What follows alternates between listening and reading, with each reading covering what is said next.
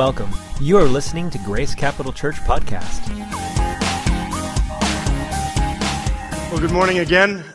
We are beginning a new series, The Bride. And this isn't, like it's wedding season and all that. It has nothing to do with what we think of when we hear the bride. Unless what you think of when you hear the bride is the church. Because that's who we are. We are the bride of Christ. Men, this might be, take a little getting used to. It's a 7-week series, so by the end of it, you'll get it. But we are the bride of Christ. The church is the bride of Christ. And when I say the church, I don't mean God's going to come back, Jesus is going to come back and marry the walls or the roof or the floor or the carpet of this building. He's coming back for you, each of you. You are His bride. You are beloved by Him. We're going to work our way through the book of Revelation, the first couple chapters, not all of Revelation. We don't, a lot longer than 7 weeks. We're going to make our way through the first couple chapters in the book of Revelation. The red letters within Revelation where Jesus speaks, and He speaks through John. He gives revelation, full exposure. He brings to full view things that were not seen, things that were hidden or were in secret. He brings revelation. And John, the writer of the book of Revelation, writes down what Jesus speaks to him. Jesus speaks to 7 different churches, 7 churches that were established at the time of this writing, somewhere between 95 and 96 AD.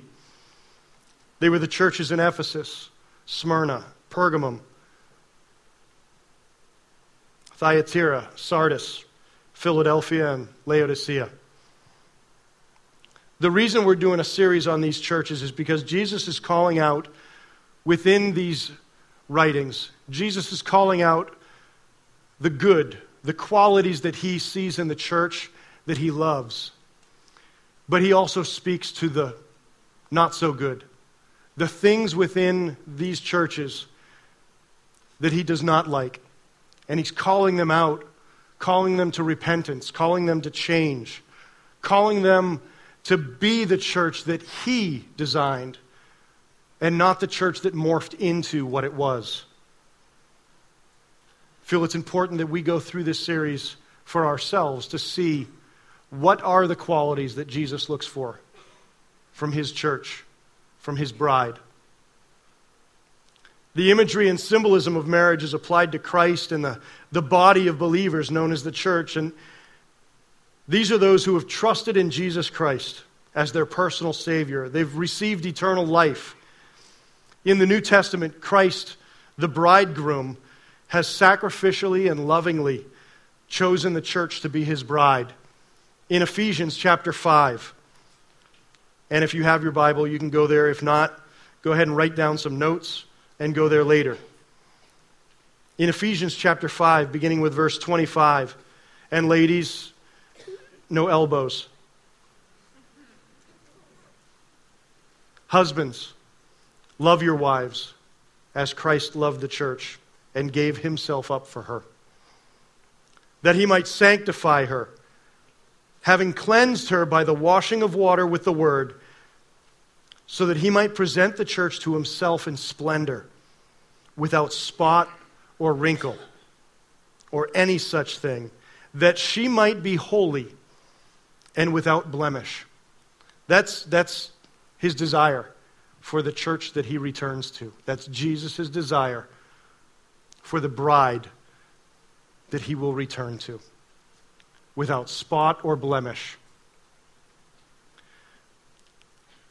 In the days within this writing, because we don't go through this all that often anymore, there was a betrothal period.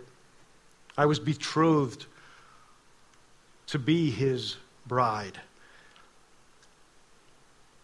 A time in which the bride and the groom were separated until the wedding.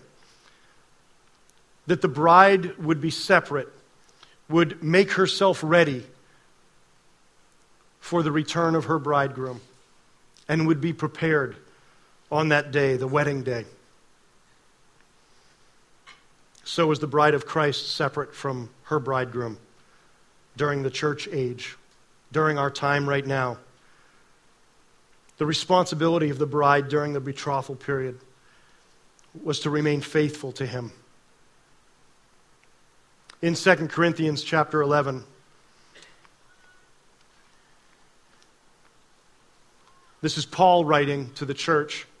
And in verse 2 he says, "For I feel a divine jealousy for you, since I betrothed you to one husband, to present you as a pure virgin to Christ." Paul's desire as he was going and preaching and speaking and churches, the bride was being raised up. He himself was that of a father who raised up this daughter and said, "I've prepared you for your husband. I've prepared you for the bridegroom." And there's a jealousy, a divine jealousy for you, that you would be prepared, that you would be pure, that when your husband comes to get you on your wedding day, you would be ready for him. Back to Ephesians 5, verse 24. It says, "Now as the church submits to Christ, so also wives should submit in everything to their husbands." This submission conversation, it's one of understanding that we're to submit as the church, as his bride, we're to submit our lives to him. We're to submit everything we are to him, seeking his guidance, his wisdom, his leadership, his love, and none others. At the second coming of Christ, the church will be united with the bridegroom. The official wedding ceremony will take place, and with it, the eternal union of Christ and his bride will be the reality. In Revelation chapter 19, beginning with verse 7, "Let us rejoice and exult and give him the glory, for the marriage of the Lamb has come, and his bride has made herself ready. It was granted her to clothe herself with fine linen, bright and pure. For the fine linen is the righteous deeds of the saints. And the angel said to me, 'Write this, blessed are those who are invited to the marriage supper of the Lamb.' And he said to me, 'These are the true words of God.'" The church, not the physical building, but you and me, are the bride of Christ, and we should be about making ourselves ready for his return and function in the way that brings life to people. We're going to look at these 7 churches. And as we look at these 7 churches, we can see the good and not so good qualities that Jesus speaks to these churches. And we can begin to model ourselves after the things that he's looking for in his bride. Today we're looking at the church in Ephesus. Revelation chapter 2. If you have your Bibles, you can turn there. Get ready. Revelation is the last book in the Bible. Turn all the way to the right. Get out of the appendix and the concordances. Find the chapters and verses, and you'll find the book of Revelation. Chapter 2. Some background on Ephesus, the church of Ephesus, that is addressed at the beginning of chapter 2. Ephesus was located on the western coast of what is modern-day Turkey. It was famous for the temple of Artemis. Artemis was the goddess of the hunt, bows and arrows, and she was venerated by all, worshipped by all in Ephesus. The people of Ephesus, they took great pride. No one worshipped Artemis better or more than the people that lived in Ephesus. Artemis was who they loved. The temple served as the center for localized worship to whom the citizens of Ephesus were probably the most devoted. Additionally, there was another sect called the Nicolaitans. The Nicolaitans, Nicolaitan meaning conqueror of people. They were accused of dominating the people, and they followed the practices of Balaam, joining in idolatrous worship and forced people into practices of fornication. Sexual worship was part of their practice. It was a sexual perversion. The church of Ephesus, the believers, those who called themselves Christians, in this culture and in this paradigm where you have Artemis, who today would be the modern day Katniss Everdeen,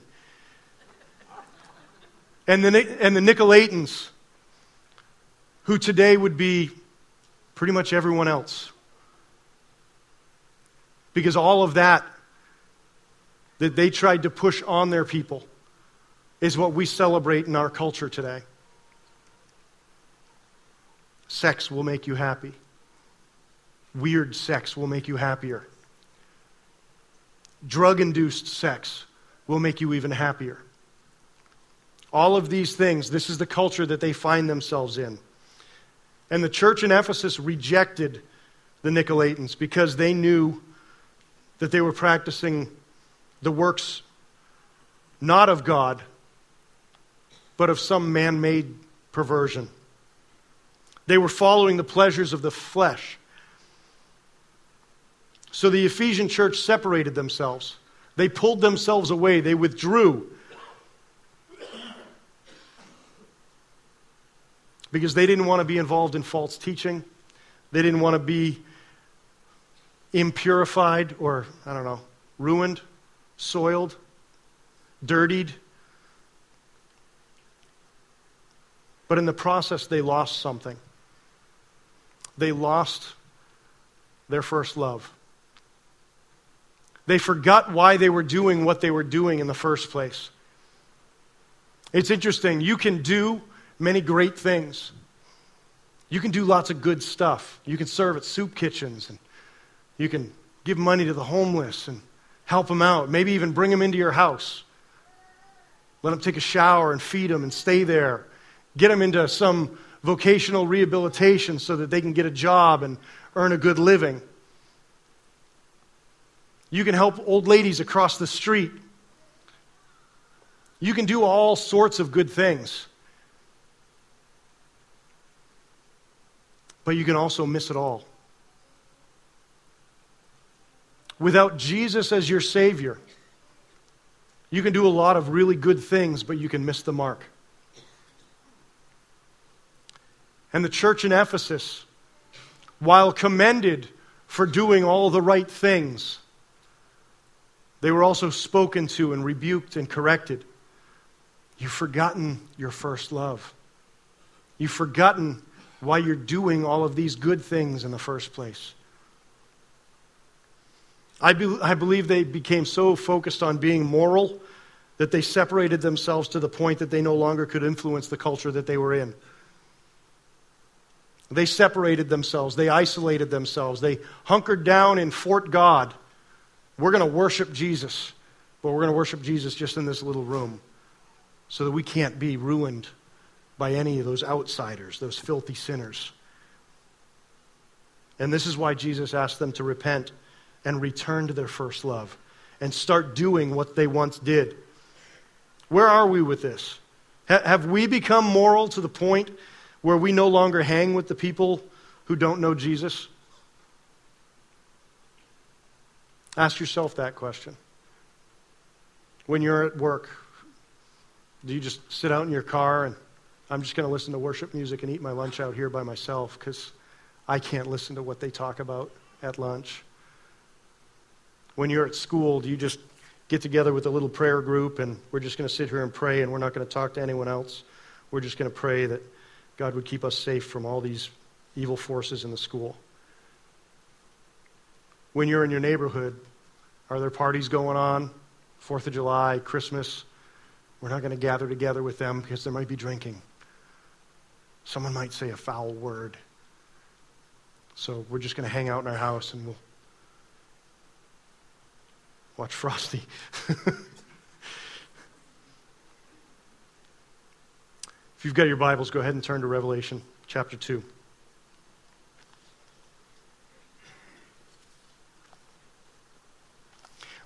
Revelation chapter 2, starting with verse 1, says, "To the angel of the church in Ephesus write, the words of him who holds the 7 stars in his right hand, who walks among the 7 golden lampstands. I know your works, your toil, and your patient endurance, and how you cannot bear with those who are evil, but have tested those who call themselves apostles and are not, and found them to be false. I know you are enduring patiently and bearing up for my name's sake, and you have not grown weary."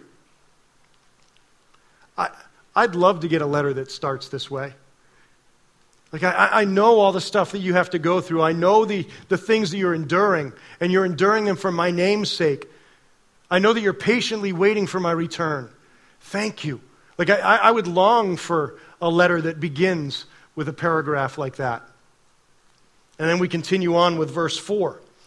"But I have this against you, that you have abandoned the love you had at first. Remember, therefore, from where you have fallen. Repent and do the works you did at first. If not, I will come to you and remove your lampstand from its place, unless you repent. Yet this you have, you hate the works of the Nicolaitans, which I also hate. He who has an ear, let him hear what the Spirit says to the churches. To the one who conquers, I will grant to eat of the tree of life, which is in the paradise of God."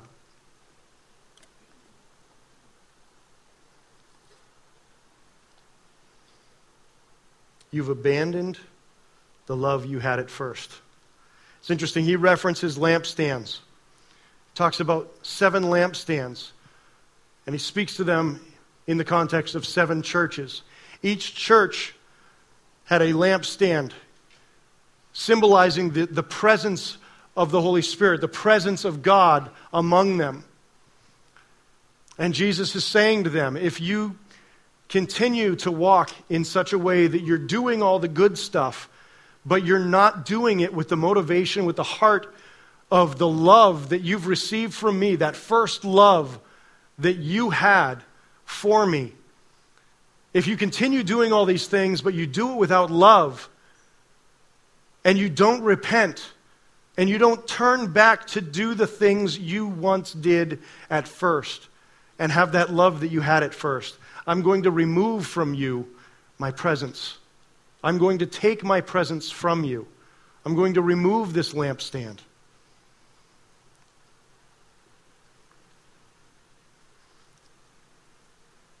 So Jesus is now addressing John. And as he's addressing John, he's speaking to John and telling him, speak to these churches, write these letters to these churches so that they will change, so that they will repent. He's not just pointing fingers and, you're bad people, and walking away, I wash my hands of you. He's calling them to a point of repentance. Change your behavior, change your attitude, change your action. Remember your first love. Would we still do these things today? We should, but for some reason we get familiar and we feel like we know each other well enough that we can start coexisting, the church and culture, and we can kind of intermingle. I can come on Sunday morning and I can hear a word and I can come up for prayer at the end, and then I can go back and I can also join in and hang out with Artemis. I can also listen to the teachings of the Nicolaitans and maybe jump into a little perversion here and there. But that's okay, because I'll come back. I'll be here next Sunday. I'll see you then. And we can go back and forth and back and forth. Because we forget our first love. We forget the reason why we're here in the first place. And it becomes just a checklist. Just a thing we do. I attended church. You don't attend something that you are. You are the church. We are the church. We are his people.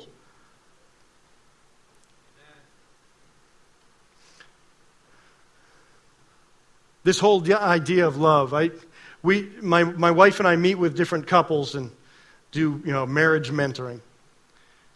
And one of the questions we ask, usually one of the first questions I'll ask as I start hearing, oh, well, she never does this, or she does this, and when she does this, it bugs me, or when he does this, or when he doesn't do this, or when he does this, and blah, blah, blah. And it's just back and forth. Just you. And one of the first questions, and some of you, you're in the room, you've heard this question before. Can you remember what it was like when you guys first fell in love? Do you remember the passion that you had for her or for him? What was that like? Talk to me about it. Tell me about it. Because we need to remind ourselves. That's when we're having issues with our relationships, you need to go back to the root. Like, what brought you together in the first place? Why are you still together? You're pointing fingers at each other now, but you weren't always pointing fingers at each other. There was a time where everything was awesome. Everything was cool. Everything. She brought me coffee in the morning and made me bacon. Every breakfast was just heavenly. We would talk and we would gaze into each other's eyes, and I would get lost in her eyes. There was that time where, like, passion. You couldn't keep your hands off her, and she couldn't keep her hands off you. There was a time where you longed, I'm at work, but all I want to do is be home with my woman. Texting throughout the day, I miss you, I love you, can't wait to see you. Or maybe go back a few decades. No, you hang up.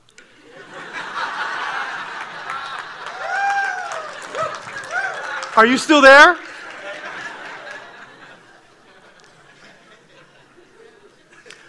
Love like you did it first. Do the things you did at first. Love like you did it first. Remember your first love. Go back to that first love. Remember why you fell in love. Remember why you chose Jesus. Because this is like ways. What brought you to the point where you said yes to Jesus? What brought you to the point that you said, I can't, God, without you, I'm nothing. I need you in my life. Remember your first love. Go back to that, because it's not about all the good stuff you can do. It's about the life that you live in good relationship with your first love. Go back to your first love. Love like you did it first. Do you remember when you first, let's take a moment. Maybe, actually, for some of you, oh, that was last week. Man, it's so exciting, and now you're pointing fingers at me. Maybe for you it was last week, and you fell in love, madly in love with Jesus. Maybe for some of you, go in the Wayback Machine. Hang out with Mr. Peabody for a little while, and remember what it was like when you first gave your life to Jesus. There was an excitement in your life. Man, I got to tell you what happened. I got to tell you, this is crazy. It's weird. It's wild. It's amazing. It's exciting. Because I once was lost, but now I'm found. God took away my sins. All this weight that I've been carrying and feeling all burdened. I'm free. Remember what it was like when you first fell in love with Jesus. You couldn't not talk to people. Matter of fact, you were labeled just leave Jim alone in the break room. Don't ask him how he's doing today. How was your weekend? Oh man, let me tell you. And you were so eager to share the excitement. Some of you, maybe you ditched all your old music. I can't listen to this anymore. I've got to burn my CDs. Or maybe you didn't go to the camp that I went to. And you had to rid yourself of all those things from your past. I can't listen to this music anymore. And so you just find yourself listening to worship music nonstop. It's the Chris Tomlin channel on Pandora, and it's just nonstop, and you're listening to it, and you praise Jesus, yes, amen. But somewhere along the line, somewhere along the way, I don't know, you just started feeling like, well, I have another meeting to go to at church. Yeah, we've got life group. I'm supposed to make a snack.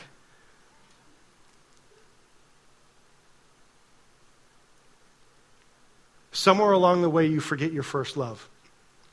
The passion, the excitement, that newness of what he did, you forgot. Put yourself back in that spot.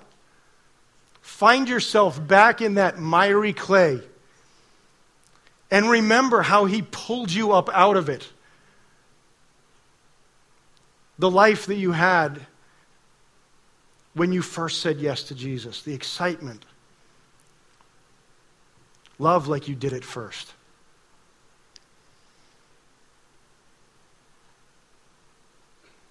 It's not about feeling. It's about a love relationship that compels us to action. It's not about just doing stuff because it's good and it's moral and it's right. This will get me a pat on the back. It's about a love relationship that compels us to act. We can do this with God as well. Unfortunately, all too often we do. That's why when we ask people, if you've never given your life to Jesus, and some people respond, we then also have to ask that disclaimer question. If you've given your life to Jesus like 75 other times, but you know that you've lost that love and feeling, and you want it back, would you raise your hand? And there's recommitments to Christ. Now, I'm not against recommitments at all. I'll tell you straight out. I get saved in the shower every morning. I recommit my life to Jesus. I reaffirm I'm in this with you together.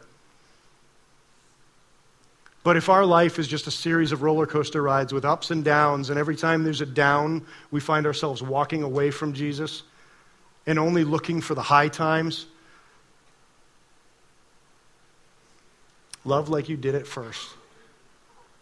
And do what you did at first. Remember your first love once again.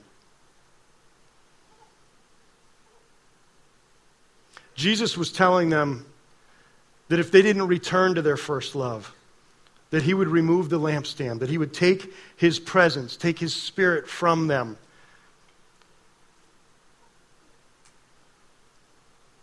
Without loving like we did at first, we cannot do what we did at first that express the love that God has for people. It's our first love that creates the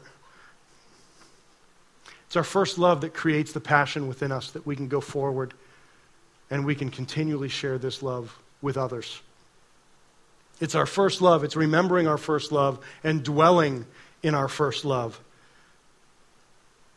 that truly makes us effective for the kingdom of God. What happens when we focus on being moral? We become religious. And I know that there's no life in religion. We're not about traditions. We're not about rituals. We're about life-giving relationships with the Savior of the world. Jesus wants a relationship with us that is fresh and alive. The bottom line here is that Jesus is saying that in their effort to be good, they've become religious. And the cure for that is to come back to their first love that they had with Jesus. To remember once again why they fell in love with him in the first place. So where are we at? And I'll ask this question. Just pause for a moment and reflect. Ask yourself, where am I at? How is my love for Jesus?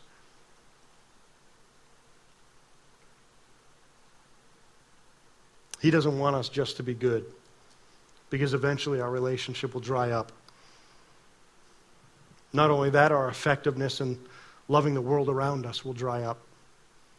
Things that you do become just chores, projects to get done with no passion. And as that passion subsides, effectiveness goes with it. Our first love for Jesus is needed for us to be effective change agents for our city. The community that we're a part of,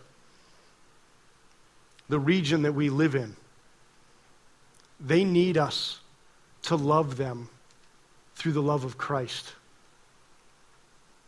It's been a little over 18 years that we've been a part of this church and this community, and I find just over time, more and more, as I connect with people and meet with different groups and agencies, God expands my heart of love for this community.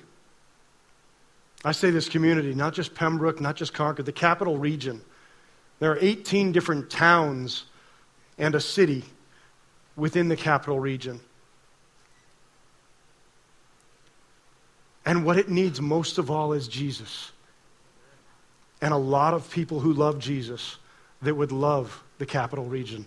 That's how we'll see transformation take place. That's how we will see towns and cities restored. It's good to hate all the junk in our city. It's good to hate drugs. Could get at least one amen from that. It's good to hate the stuff that brings destruction in the lives of people all around us. But hating sin without knowing our first love will separate us. And we'll become judgmental. And it will make us ineffective in reaching those who desperately need Jesus, who desperately need to experience hope and love. Jesus had a problem with Pharisees because they were legalistic. They were all about following the rules. They were all about doing the right thing at the right time, wearing the right clothing at that time. He had a problem with them because they focused on right and wrong, morality, without leading people to freedom. Instead, putting people in a place of shame and guilt. For us to be the bride of Christ, the people of the church who are acting like his bride, we need to love like we did at first.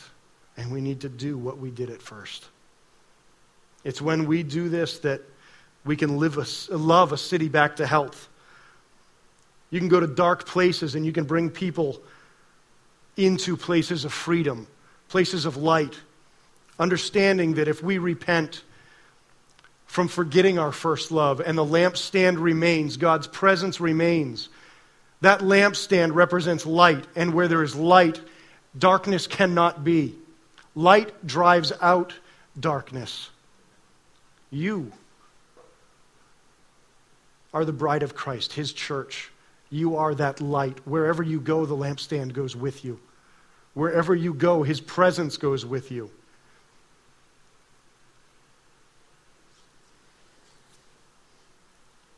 Bringing people back to places of freedom, wholeness, where they will experience health and love. That's who we're called to be. That's the people, his bride, his church. That's who we are. Jesus asked the church of Ephesus to repent, to come back to their first love. And maybe this morning, that's what we need to do. If we find ourselves in a place where we have not remembered, why are we here in the first place? What is this that we're about? Love Jesus like you first did, and your love will last. And his kingdom will come to the capital region and heal the brokenhearted. Jesus says he'll remove that lampstand from the Ephesian church. I don't want it gone from ours. Worship team's going to come up, I guess. And as they do, I want to ask that you just close your eyes. Right where you're at, so you're not distracted by people walking around and picking up instruments. Just close your eyes and reflect. Where are you today? Have you forgotten your first love?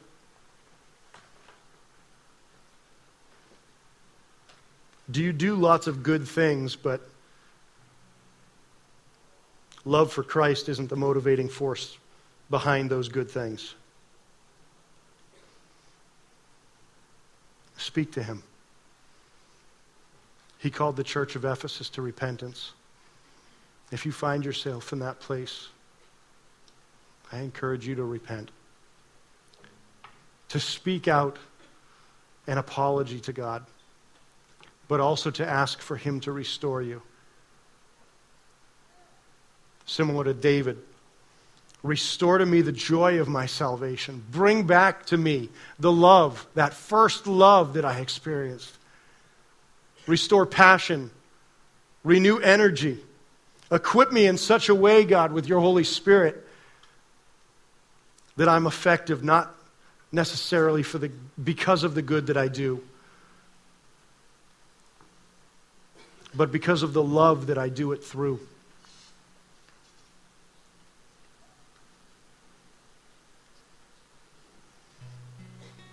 Just consider your life. Consider where you're at. Consider the things you do. Father, I pray for each person that's here. Lord, for those who have been serving you for years, going to church, doing good things, and yet somewhere along the way, God, they lost the passion, they lost the excitement, they forgot their first love. Lord, I pray right now that you would restore to them that passion. God, I pray that you would bring recall to their first love. Repentance would take place, and it would take place in such a way that restoration would take place. God, for those who are here and would find themselves in a place where, and I don't know what you're talking about, this first love. For those who have never said yes to Jesus, God, but they've been living their life in such a way that as they ask questions, as they find things out more and more about you, God, as they hear about the love that you have for them, about the hope, about the future that you promise for them. God, for those that are here who don't know you yet, God, I pray that today would be a day where they would say yes. And today would be a day filled not only with great joy and love, but also great promise for their future.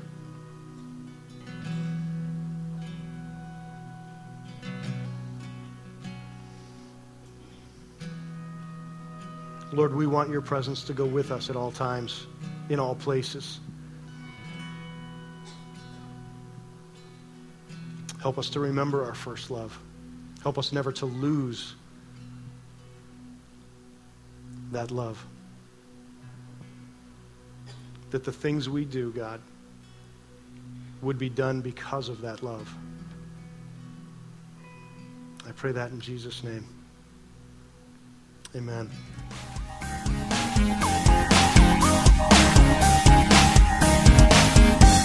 If you would like to know more about Grace Capital Church or how to get a copy of this broadcast, please visit us online at gccnh.com.